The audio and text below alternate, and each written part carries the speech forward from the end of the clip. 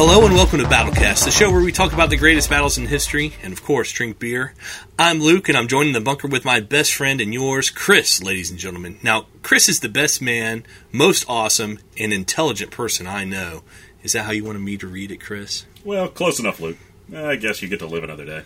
Thanks, man. Well, all right. This month's question comes from Mark in Spokane, Washington. He wants to know if we will cover the battle from the movie Black Hawk Down.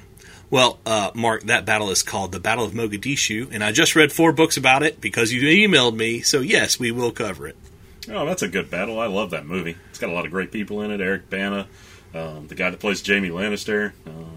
Yeah, it's just got a great cast. I didn't know Jaime Lannister was in Jaime Lannister is in that movie. Oh, guys, well, we're covering it after we cover today's show, which is going to be Iwo Jima. All right, this month is a special episode. We're doing our first show about a battle from World War II. Of course, we're talking about Iwo Jima tonight on Battlecast. The United States military is blitzing across the Pacific Ocean, island hopping from mainland Japan. There's a problem, though. And that problem is an island called Iwo Jima. And it's going to be a hell of a show, I can promise you that. But before we do anything, we have to do the most important thing. What's that, Luke? Crack open a few cold ones, baby. I love beer. You know, I do too. Beer's awesome. Thank you. I agree. I'm sure beer salutes you, Chris. That's why I'm so smart. And we're saluting beer tonight on Battlecast. This beer is making me awesome. It's true.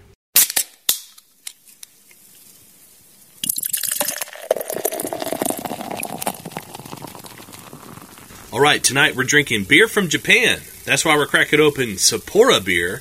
Sapporo is a crisp lager that pours a clear yellow and comes in at 4.9% alcohol. Chris, beers to you, buddy. What do you think of this beer? I like it. It's not anything to write home about, but it's very crisp. It's very tasty, flavorful. The kind of beer you drink on a hot day. Yeah, you can easily sit on your lawn and do it. I usually get it. We go eat sushi. Me and you were actually just on you and I were actually just on the lawn, and yeah, it was going good. It was going good. In anticipation of this. Well, guys, I'm going to give this beer a solid 3 bullets out of 5. It's not bad. It's not good. It's a lot like Lando Calrissian. It leaves you hanging a lot, but comes through in the end. I love Lando. And I'm going to go with you. 3 out of 5. Excellent beer. Nothing to write home about, but you ain't going to be disappointed. Yeah, I'm with that all the way. And with that, let's dive into the Pacific Ocean and the Battle of Iwo Jima. And there it is, Iwo Jima, 8 square miles of volcanic rock. To 2 divisions of the United States Marines fell the task of creating that bridgehead, 4,500 yards wide. The greatest United States force ever assembled in the Pacific closes on Iwo Jima. 800 ships and thousands of small landing craft head for the island. Carriers, lying back of the main fleet, sent in hundreds of bombers. For 72 days before the landings, our bombers pounded the heavily fortified Jap base.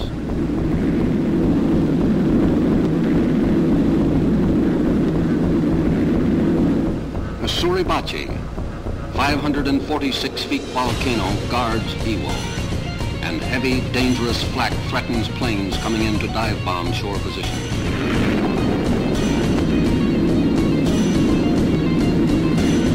The death-dealing planes of the task force return, some of them carrying the scars of battle. Others are even less fortunate.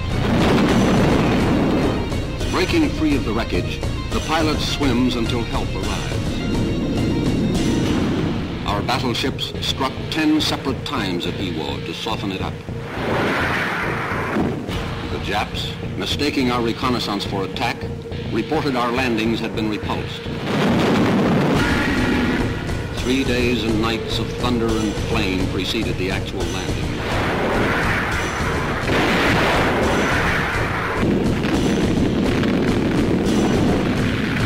The landings are routed with timetable precision. Marines of the 4th and 5th Divisions, delivered by the Coast Guard, head for the beach.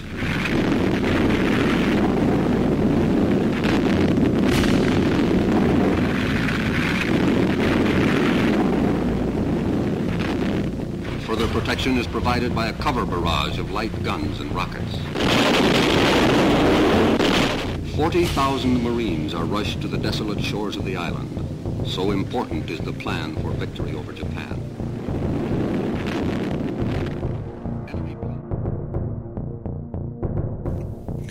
It's the winter of 1944. Hitler is in his bunker in Berlin, getting surrounded by the Allies, and the United States is island hopping across the Pacific. 3 years have passed since the Japanese struck the United States Navy at Pearl Harbor. Since that time, the United States and her allies have pushed back the defenses of the Japanese Empire to the gates of Japan itself. Iwo Jima was no ordinary island. It was considered part of Japan. This was the land of Shinto, a holy land, ruled over by a living deity, the Japanese emperor, descended from the gods themselves, and the Americans were coming, with overwhelming force, with a surrounding armada, with almost total domination of the skies. They were coming to desecrate the sacred lands of holy Japan with their industrial might and naked materialism. But the Japanese had a weapon too. They had Bushido, the spirit of the samurai. Bushido is characterized by total loyalty to the emperor, even unto death. One might say especially regarding death. Here's what an 18th century samurai said about the culture of Bushido. Quote, "The way of samurai is found in death. There's only the quick choice of death. It is not particularly difficult. Be determined. Advance. To say that dying without reaching one's aim is to die a dog's death is the frivolous way of sophisticates. When pressed with the choice of life or death, it is not necessary to gain one's aim. We all want to live. But not having attained our aim and continuing to live is nothing but cowardice. This is a thin, dangerous line. To die without gaining one's aim is a dog's death and fanaticism. But there is no shame in this. This is the substance of the way of the samurai. If by setting one's heart right every morning and night, one is able to live as though his body were already dead, he gains freedom in the way. His whole life will be without blame, and he will succeed in his calling." End quote. That's pretty hardcore right there. I don't know what other civilizations had that kind of fanatical devotion or code. Well, you know what? The guy that wrote Rambo, his name is Morell, David Morell, notes that the housecarls of Anglo-Saxon England that we talked about had a similar loyalty to the samurai. I'd also say the Spartans had a loyalty like that too. What about the Spanish Inquisition? I don't know. Fanatical devotion to the Pope? I haven't read enough about that yet. Maybe. All right, guys. Well, you know what? Now I want to tell you about an expression of Bushido. There was a group of people called the League of the Divine Wind, right? It's who the kamikazes are named after. These were a group of samurai who were horrified by the Meiji Restoration government's process of Western modernization in 1868. Here's how John Nathan describes these men, quote, "As a group, they refused to have anything to do with the West. They would pick up paper money only with chopsticks, and when they could not avoid walking beneath the newly erected telegraph lines, they covered their heads with white fans. Finally, unable to countenance what to them was at once misgovernment and sacrilege, they consulted the will of the Shinto gods through a special rite and received divine sanction to, quote, cut down the unworthy ministers by striking in the darkness with sword. They knew they had no chance of overthrowing the local government, which commanded forces outnumbering their own 10-1. They knew they would be sacrificing their lives in accordance with the will of the gods for their emperor, and that is what they did.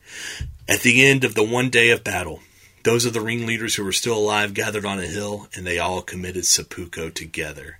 End quote. Did you think that was before or after Tom Cruise? Definitely before. Yeah, too bad it wasn't during. Now, Yukio Mishima, the famous Japanese novelist, said this about their rebellion, quote, "The League conducted a pure experiment, primitive and fanatic in the Japanese spirit.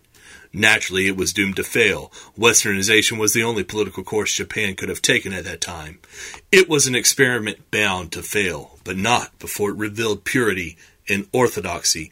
The substance, call it the core, of what we mean when we speak of Japan and the Japanese." End quote.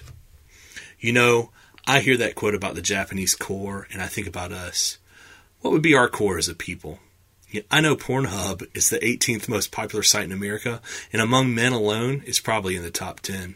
Facebook's number 3 and Amazon is number 5. The data's there for the world to see, and it makes me think of Hamlet. Quote, "But to my mind, though I am native here, and to the manner born, these are customs more honored in not doing them than the observance of them. This heavy-headed rebel, east and west, makes us traduced and taxed of other nations. They clep us drunkards, and with swinish phrase soil our edition. And indeed it takes from our achievements, though performed at our height. End quote. But let's return to the culture of Bushido that was popularized in popular music, education, and print media. Consider this song written by a schoolgirl named Companion Cherry Blossoms. It was published in 1944. Here are the first 4 lines. You and I, companion cherry blossoms, flowered in the garden of the same military school. Just as the blossoms calmly scatter, we too are ready to fall for our country. Here is the way of death, the way of the samurai expressed by the Lady Gaga of their day. This cultural system isn't like what passes for religion in much of the West today. It's totalizing. It has a real-world impact on the men who live in it. Kierkegaard said that purity is pursuing one's end, pursuing one thing above all else. These Japanese men on the island of Iwo Jima are pursuing Bushido. But what does that mean in real life? Let me tell you a story from the battle, a little teaser. In the middle of the Battle of Iwo Jima, America was raining death down on many Japanese strongpoints. After months of continuous battle and shelling, a Japanese soldier tried to escape to the north end of the island, away from the front line. Now, he's not surrendering to the Americans. He's only trying to gain a momentary escape from the battle and regroup with his fellow Japanese after his position was overrun by the Americans. Here is what Captain Samaji Inoue had to say about that. Quote, Inoue threatened to personally behead a wounded naval lieutenant who had escaped from Suribachi after its fall. Why don't you die at your post like a samurai should? What's wrong with you?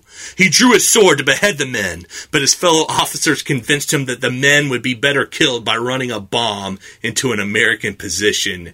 End quote. And that's just what he did. Oh, that's pretty hardcore. It's very hardcore. Yeah, don't run away in that guy's platoon. This is the culture of death waiting, skulking in miles upon miles of caves on Iwo Jima, like a second Grendel, waiting for America's Beowulf to come. And they were coming. On the largest fleet ever assembled, much larger than the D-Day fleet that led the conquest of Normandy, these American boys from Alabama, Iowa, Kentucky, New York, and Virginia were coming to face the Japanese Moloch, and they had a culture too. Coming to face these holy warriors, these descendants of the samurai were the United States Marine Corps, battle-hardened men who had campaigned across the Pacific. These human grasshoppers hopping from island to island, from victory to victory, they were coming, and Japan was waiting to embrace them. The Battle of Iwo Jima took place from February 19th to March 26, 1945. The battle is one of the bloodiest chapters in the Pacific War and cost tens of thousands of Japanese and American lives.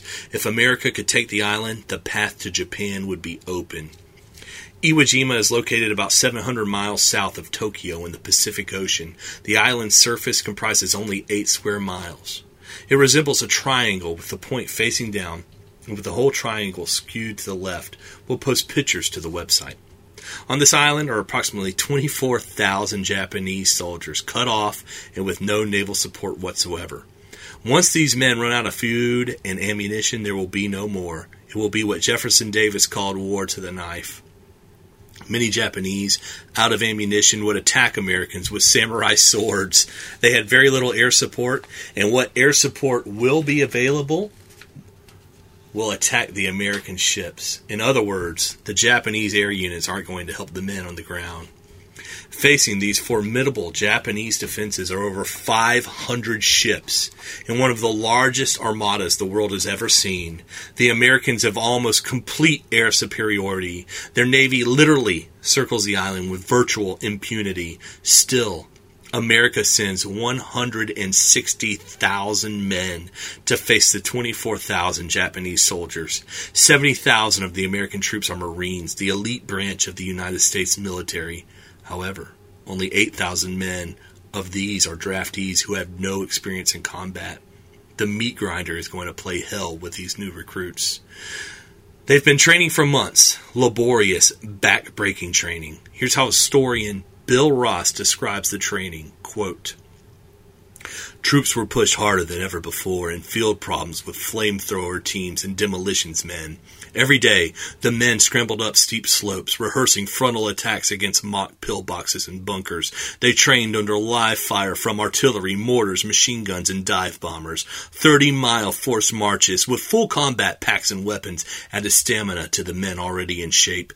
It was a dawn-to-dusk schedule that sometimes went through the night, tailored to harden and hone them for Iwo Jima's wicked terrain. End quote.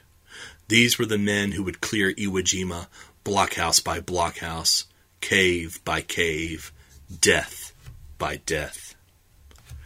The commander of the Japanese forces, Tadamichi Kurabayashi, was waiting for the Americans. It's time for General versus General, the part of the show where we compare the two generals who are facing each other. And on the Japanese side, we have Tadamichi Kurabayashi. There's only one way to put it. Kurabayashi was a hell of a man. I've read a lot about this battle in war, and I can tell you Kurabayashi was always dutiful, always intelligent. Emperor Hirohito handpicked Kurabayashi to defend Iwo Jima. I like to let participants speak for themselves, so I want to let you hear the last letter Kurabayashi sent from the doomed island. It was addressed to his brother. He writes, quote, "I may not return alive from this assignment, but let me assure you that I shall fight to the best of my ability, so that no disgrace will be brought upon our family. I will fight as a son of Kurabayashi the samurai, and will behave in such a manner as to deserve the name of Kurabayashi. May my ancestors guide me." End quote. For his doomed defense, Kurabayashi knows he can't possibly win. He doesn't even try to win. His sole goal is to protract the struggle and demonstrate to America how impossibly bloody the conquest of Japanese territories will be. Japanese leaders hope that America will negotiate a settlement rather than face the terrible casualties Japan is willing and able to inflict on them. Accordingly, Kurabayashi worked around the clock with thousands of soldiers and sailors and a battalion of Korean laborers burrowing miles and miles of tunnels and building hundreds of concrete gun emplacements, bunkers, and pillboxes at a frantic pace to make the island impregnable. This was the dam on which the American tidal wave would break. Here's how one historian described Kurabayashi, quote, 5 generations of his ancestors had served in the armies of 6 emperors, and he carried the tradition with pride and zealous dedication. Because of Kurabayashi's training, discipline, desire, and devotion to duty and the emperor, Hirohito was certain he was the right warrior at the right place and at the right time to save Japan. He weighed just 200 pounds, but all of it was hard muscle, and he carried it on a 5 feet 9-inch frame, somewhat tall for people from his nation. He had spent 30 of his 53 years in military schools or at duty stations.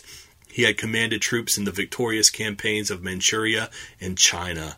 End quote. Kurabayashi was a man born and bred to military greatness, a descendant and continuation of the samurai. He greeted death like an old friend. And the man who would try and help Kurabayashi die like a dutiful samurai is Howlin' Mad Smith. If I had to pick one word to summarize Smith's character, it would be aggression. If I had to pick one word to describe you, Luke, it'd be bad haircut.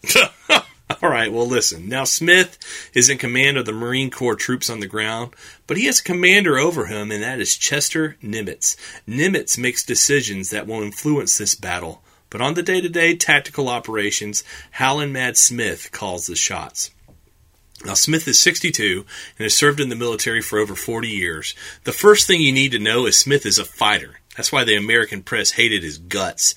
Everywhere he commanded troops, casualties were high, and the rich editors back at home, sitting in their private clubs being served by anonymous waiters, were sick of it and sick of him. Here's what publishing magnate Robert McCormick said about Smith, quote, "Smith is a butcher and a cold-blooded murderer and an indiscriminate waster of human life." End quote. In reality, Smith's efforts were hampered by inter-surface rivalry. He constantly was fighting with Ray Spruance, the commander of the naval forces, and Kelly Turner, the commander of the air forces, about how his men weren't getting the air and naval support they needed. This conflict between the leadership of the American Armed Services likely caused many men to die. Here's how Smith described the situation, quote, "If the Marines had received better cooperation from the Navy, our casualties would have been much lower. More naval gunfire would have saved many lives. The Navy tried to run the show. It was admirals who wanted to be generals who imperiled victory among the Pacific Islands. End quote. And Smith didn't just fight it with his equals. He was often disgruntled with Admiral Nimitz, the overall commander of the Pacific forces. Smith was a devout Christian from Alabama and completely straightforward, so much so his personality alone caused conflict among the leadership. During the fighting at Roy Namur and in the Marianas, Smith had fired 2 Army generals for not moving fast enough against the Japanese. In return, the Army leadership had bluntly refused to let its forces ever fight under General Smith again. Chris, what do you think of these 2 generals? Well, it sounds like Smith didn't want to get any messages saying his troops were holding their position. Of course, yeah, totally. He Aggressive. sounds like an ultra-aggressive general. Yeah. Kind of like Vince Dooley in the 1980 Georgia Bulldogs, where he just had Herschel Walker slamming him into the line over and over again because he knew the enemy, or the opposing team, as it were, had no answer for one of the greatest football player in college football history. And it sounds like Kobayashi's more like if you gave Bear Bryant like the Troy State football team, but he had to take on somebody like had to take on Nick Saban's Alabama team. Ooh, they just wouldn't be able to stand up to it because it just doesn't have the men, the resources, the budget to stand up to a Tier 1 Division I football team. Yeah, I think that's a great point. It's a lot like the resources of Troy University. Even though you gave it to a mastermind coach, he would make headway. You'd see a difference. But could he overcome the terrible odds against him from Alabama? No, I mean the Americans have the largest armada ever assembled, so obviously they've got the island cut off from supplies. It's just whatever totally cut off. So whatever the Japanese have with them, and they're going to fight tooth and nail and bleed the Americans white in this battle. That literally to the last sword, last bullet, last grenade, all the way, and it's happening tonight on Battlecast. Before any American troops would land on Iwo Jima, the island was isolated for months. During this time, American air and naval forces surrounded and pounded the island with impunity. It began on December 8th with the heaviest air attack ever massed in the Pacific War at this point. 212 heavy bombers and long-range fighters rained death on Chidori airfield and the heavy gun emplacements nearby. The few Japanese fighters who tried to intercept the American bombers were destroyed. Not a single American plane was lost. The Chidori airfield complex took years to plan and build. Men in Tokyo engineered it. Construction firms shaped the ground. Men broke their backs and worried about schedules to complete it. And now it was a heap of broken ruins. Now it was a mass of destruction. And this was just the beginning. 8 square miles of land. That's what Iwo Jima is. And now America is going to focus the entire industrial might of an entire continent, North America, on those 8 square miles. The island became a place where men transformed into moles, hugging the ground, burrowing deep into their tunnels, peeking from their holes like groundhogs, blinking at the sun they rarely saw. On Christmas Eve, 4 Navy cruisers unloaded 2,000 rounds of 8-inch shell on the island. On December 27th, the cruisers returned and bombarded Iwo Jima with 1,200 rounds of 8-inch shells, sinking 2 Japanese ships in the process. The Japanese mounted no response to this provocation. Starting on December 8th, the island would be progressively soaked with bombs, attacked by B-29 Superforts and B-24 Liberators, and shelled by heavy naval batteries. It lasted 72 consecutive days before American troops even landed on the island, and then the bombardment continued. All told, U.S. forces would bombard Iwo Jima's 24,000 men for 107 days. I want to give you a few examples of the massive firepower the Americans brought to bear on the Japanese. From the 1st of January to the 11th, Army bombers hammered Iwo Jima in daylight with 15,000 tons of explosives. On January 25th, the battleship Indiana fired 1,300 16-inch shells into the island. The same day, 4 cruisers slammed another 1,300 shells on the shuddering target, sweeping the beaches in Chidori airfield from end to end. Air photos showed nearly 5,000 craters on 1 square mile of terrain. Other attacks came daily from the sea or air until troops hit the beaches on the morning of February 19th. The bombardment culminated on the 3 days before February 19th. Iwo was gridded and systematically hammered grid by grid over the total area of the island. So they took a map of the island, they put grids over the island on a map, and they're systematically going to bombard each grid and each target on the island. Every known major position was numbered and listed in a master index. When a target was demolished, it was checked off the chart. On the second day of the heavy bombardment, February 17th, 3 destroyers, 12 rocket-firing minesweepers, and a dozen gunboats closed in on the beaches to assault island strongpoints and to sweep mines from the path of the troop carriers arriving in 2 days. Finally, Kurabayashi made a response. The Japanese fought back. Bill Ross describes it this way, quote, "Furious action erupted everywhere. A violent sea-land battle in the making. Before noon, the Navy would lose more ships and men than on D-Day in Europe. Thousands of sailors from ships offshore scanned the incredible scene with disbelief. They witnessed giant orange fireballs, erupting geysers of black sand and rubble. General Kurabayashi thought this was the actual invasion and unleashed hell on the forward American troops." Less than 250 yards from the beaches, the American gunboats were smothered by an avalanche of shelling. Coastal defense guns, artillery, rockets, and heavy mortars. In 19 minutes, every vessel in the assaulting armada was hit. 43 men were killed and 153 were wounded. An artillery round cut down 5 men manning the 40mm bow gun of ship 449 and blew the weapon into the sea. Another blast demolished the tower and killed 12 men. A third explosion sent shrapnel into the body of 449 skipper Rufus Herring. The 25-year-old man fought for the next 30 minutes to stay alive, blood gushing from 3 deep wounds as he steered to a destroyer for protection. Herring saved his men's lives, and he refused to leave until the last of his 20 men still alive were taken from the ship. 17 had been killed. Herring had a Congressional Medal of Honor waiting for him when he recovered from his wounds. End quote. On the second day of the bombardment, Americans pummeled the Japanese positions with 3,000 tons of steel and TNT, yet still hundreds of Japanese pillboxes and strongpoints held out in concealed positions across the island. Incredibly, the Americans lost more men and equipment than the Japanese on February 17th. Kurabayashi had prepared his men well. The third day of the heavy bombardment was like the first. It was hampered by bad weather. On February 19th, after tens of thousands of tons of explosives had been dropped on the island, aerial photos showed little change in the Japanese defenses. About 30 positions had been destroyed.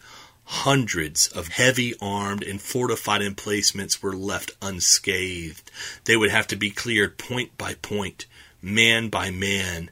The shelling and bombardment of Iwo Jima is generally regarded as a failure. Many Marines would pay in blood for that failure. It was February 19th, and they were about to hit the beaches. Yeah, I guess it goes to show you, no matter how much you bombard something, somebody, and apparently everything, always survives in this case. Well, when you're facing a man like Kurabayashi, it's hard to get him out because he's a genius. Do we know why the bombardment failed so spectacular? Oh, yeah, we do. The first day of the major bombardment and the last day, the third day of the major bombardment. So February 16th and 18th, there was bad weather, and it hampered the ability of the bombers and the artillery to see their targets precisely. But you figure, like, you drop that amount of explosives, bombs, steel, and those 16-inch guns coming off the Indiana, you got to hit something. Even if you're kind of far away from it, it's still just massive craters and shelling. And they did hit things. The problem was they didn't hit enough. And on the 17th day, Kurabayashi fought back and actually hurt more Americans than he received casualties. That speaks for the ability of the Japanese gunners there. And it speaks to the ability of one Kurabayashi. But to get to the beaches of Iwo Jima, the troops had to be transported. And so 500 ships massed off the coast of Saipan in the second week of February to take them there. Now, this isn't the entire armada. Many of the battleships and aircraft carriers were actually attacking Japanese positions at this time. This is just the transportation force, and it already comprised 500 ships. By February 19th, the armada, reinforced with numerous offensive ships, was ready to unload their troops.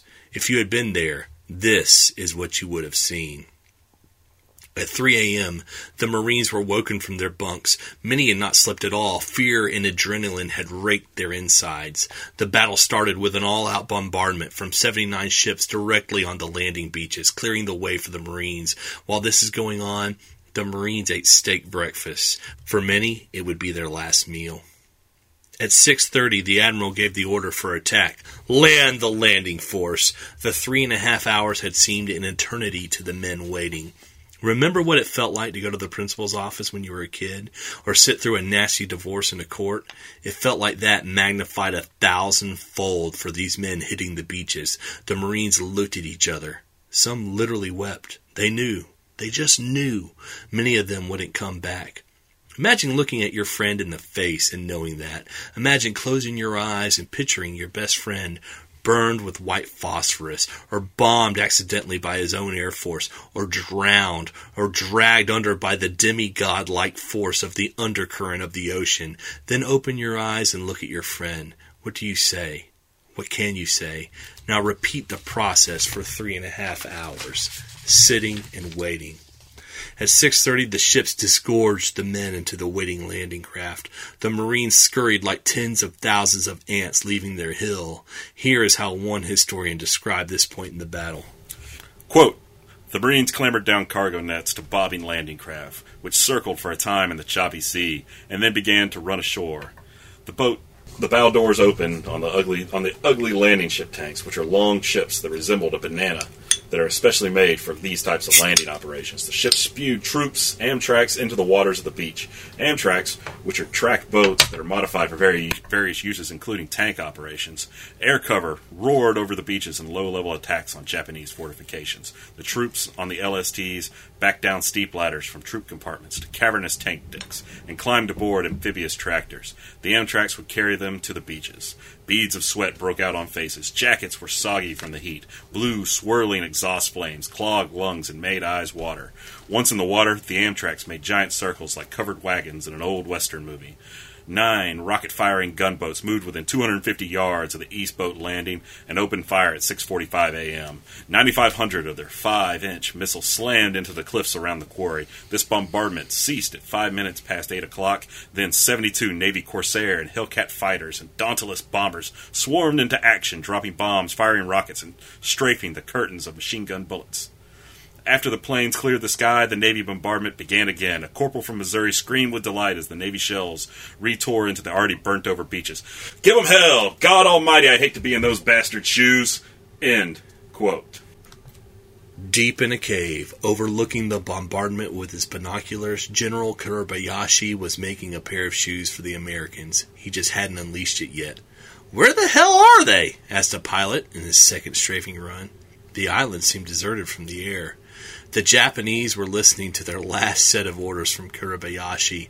Imagine your boss telling you this, quote, "Above all else, we shall dedicate ourselves and our entire strength to the defense of this island alone. We shall grasp grenades, charge enemy tanks, and destroy them. We shall infiltrate into the midst of the enemy and annihilate them. With every salvo, we will, without fail, kill the enemy. Every man will make it his duty to kill 10 of the Americans before dying. And when we are overrun, until we are destroyed to the last man, we shall harass the enemy by guerrilla tactics." End quote.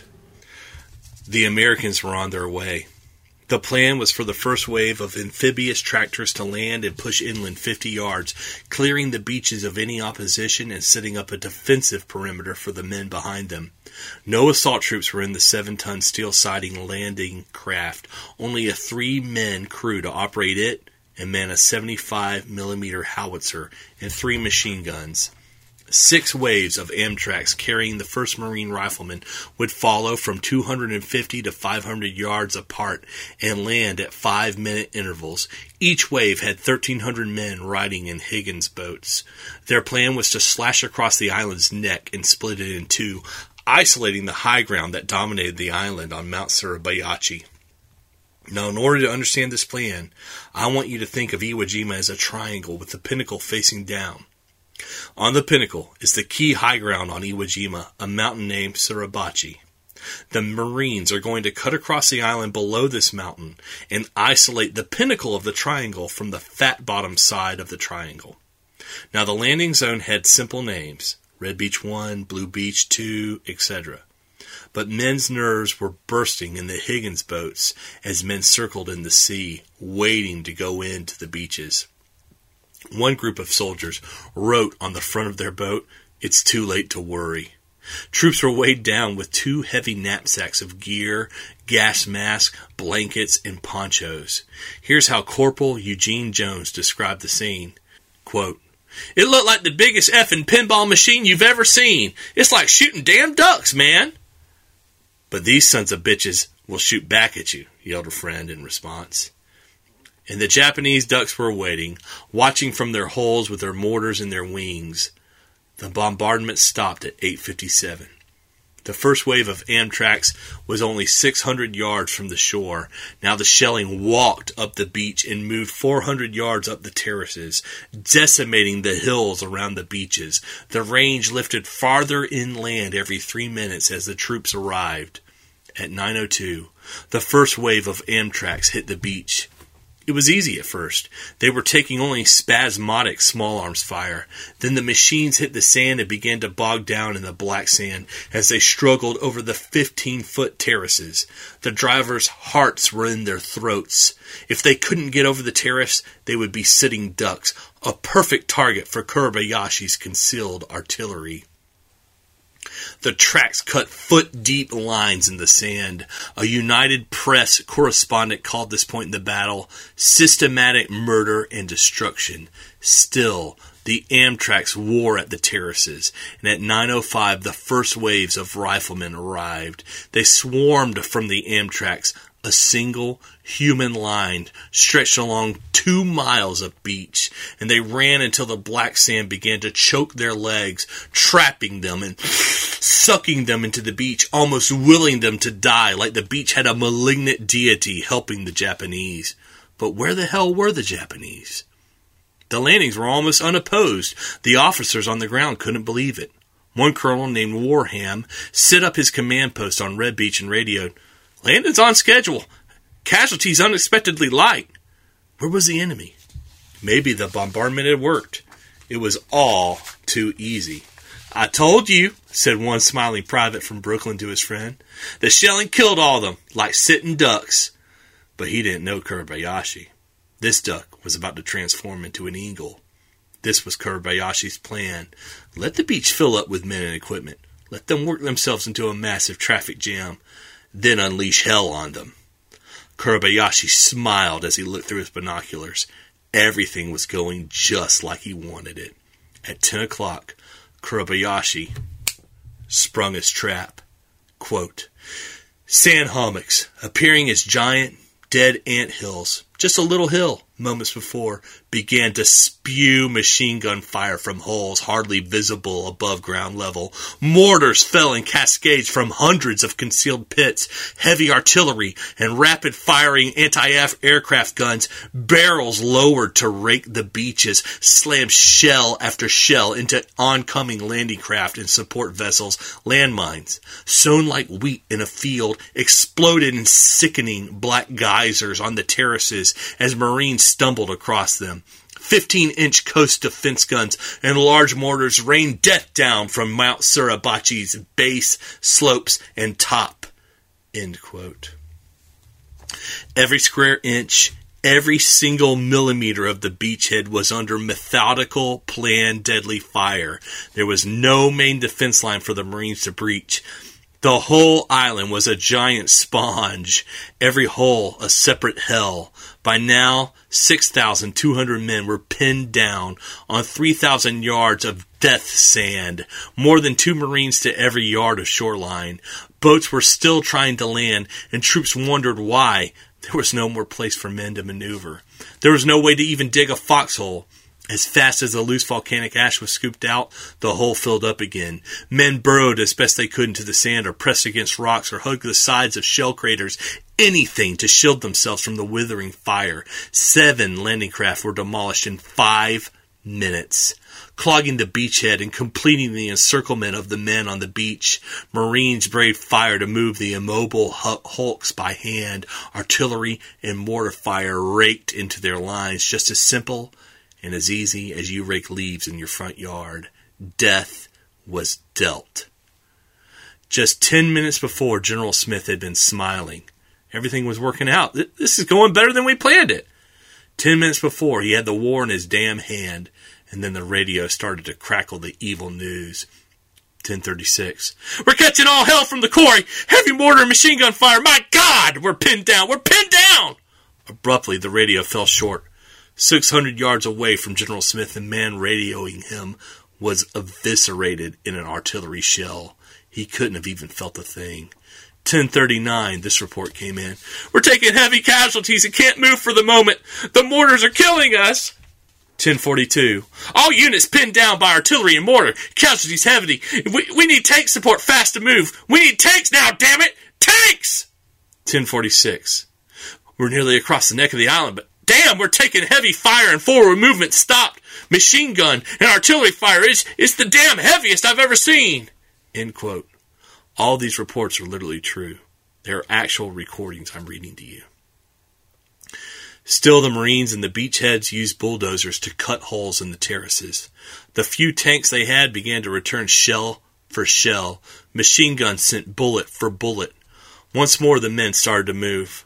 First it was one demigod, a second Hercules, flinging himself into the maelstrom of enemy fire. Then it was 1 and 2, these moving tips of spears. Then it was fire teams and squads. More tanks and cannon poured onto the beach from the ships outside. The Marines were bloody, but so were the Japanese. It was like watching a UFC fight where both contestants just keep going no matter what. Their eyes choked with blood and pus, their ears and noses streaming blood, but they just keep fighting past what the body can endure, but still the spirit refuses to stop. That's what it was like on those beaches of Iwo Jima. I almost cried writing the show notes. It was so terrible and awful when I read about it. Marines fell in mounting numbers, their screams of pain cutting through the din of fighting. But others pushed inland from the shore, up the terraces, and over the top onto the airstrip runway. Still others rammed across the neck of the island at Suribachi's base. They crept and crawled. They waddled like ducks, but they moved forward. Many Marines and Japanese died. There was the famous gunnery sergeant John Basilone, the first Leatherneck awarded the Medal of Honor in World War II. Manila John, they called him. He was cut down by an impersonal mortar while leading his men in an assault on Red Beach 2. Other men became almost godlike heroes. One was Tony Stein, a 24-year-old from Dayton, Ohio. Historian Bill Ross describes Stein's actions, quote, Stein spotted a pillbox holding up the advance and he went for it. His weapon was a one-of-a-kind machine gun he had made himself called the Stinger, and it was truly unique. Stein had been an apprentice toolmaker before the war, and he used his skills to fashion it from a machine gun he scrounged from a wrecked Navy plane. Spewing bullets in rapid bursts, the Stinger and its gung-ho triggermen pinned the Japanese inside the pillbox while Stein's friends finished them with demolition charges. In 60-minute shootouts against 9 other strong points, Stein killed at least 20 Japanese alone. When ammunition was gone, he shed his steel helmet and his shoes, and he dashed to the beach under heavy fire barefoot to get more ammunition.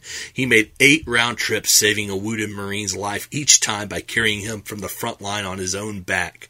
On the 9th foray, he was slammed in the shoulder with shrapnel. His commander ordered him to the rear for treatment and evacuation. Stein bluntly refused the order.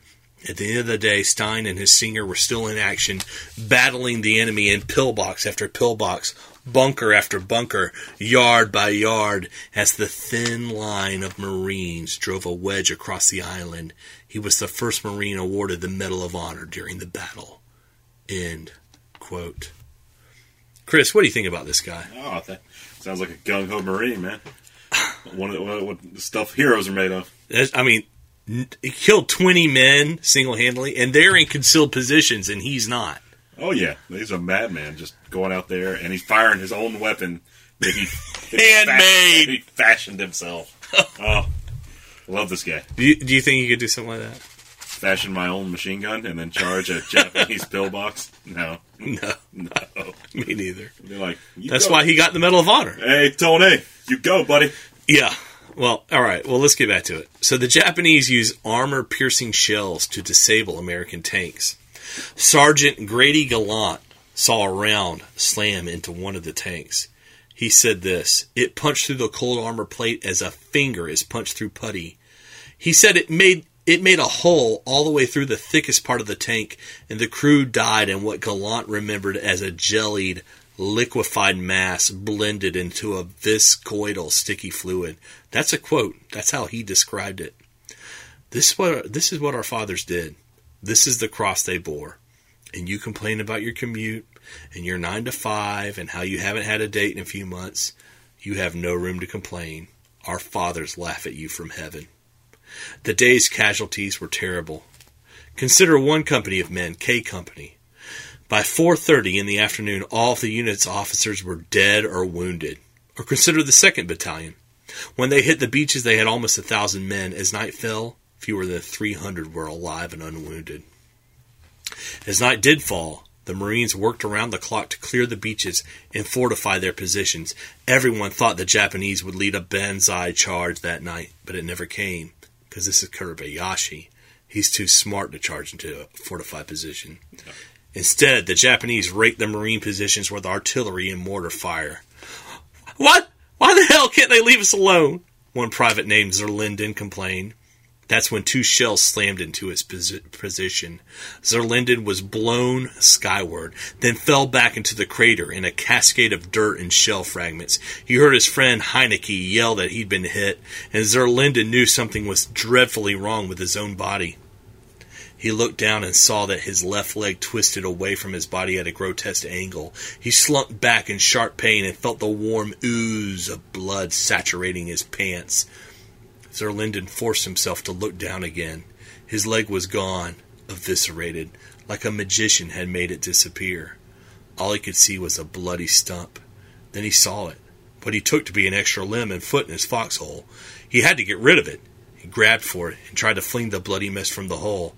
It was his own leg, still attached to his body in a tangle of flesh and bone. He straightened the limb out the best he could and gulped down the brandy he had luckily snuck ashore with him. Zerlinden's war was over. Robert Sherrod of the Time and Life magazine was on the ground with the troops, and here's how Robert described the first night on Iwo Jima.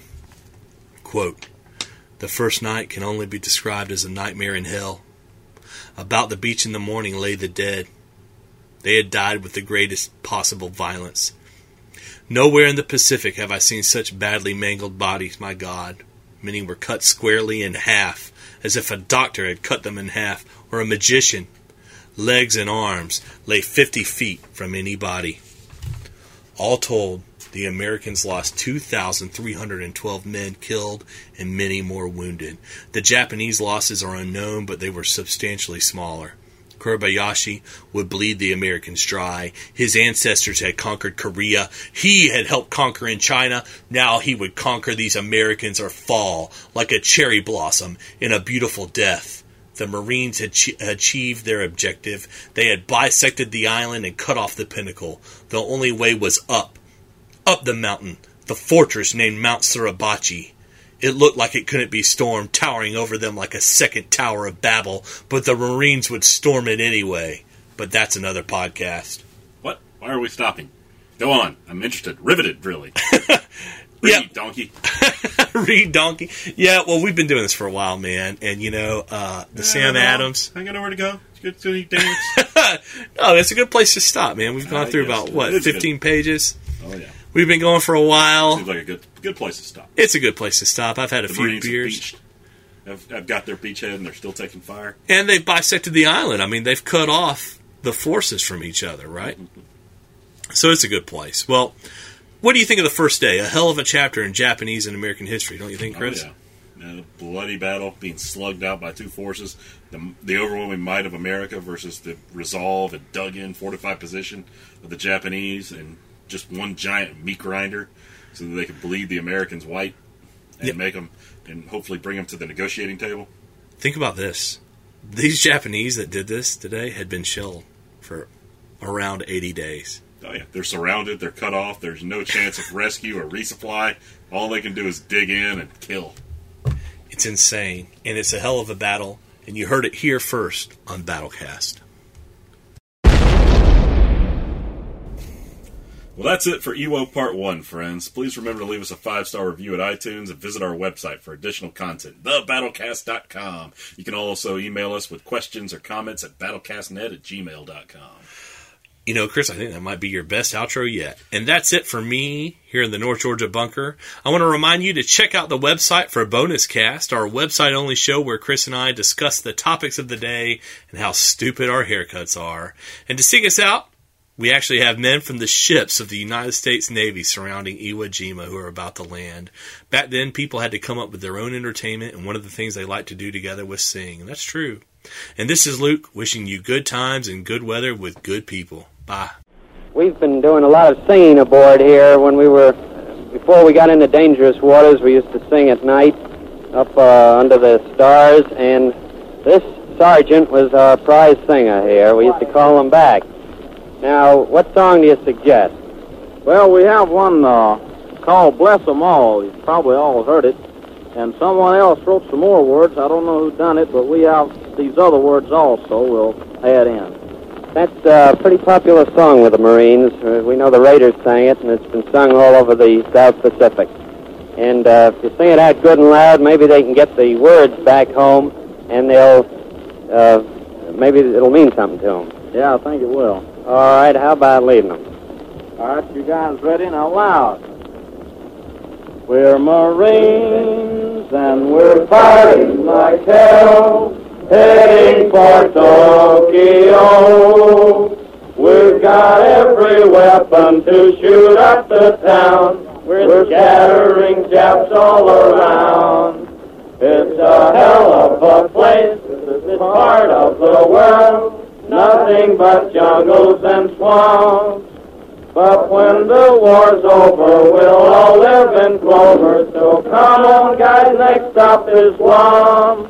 Bless them all, bless them all. The long and the short and the tall.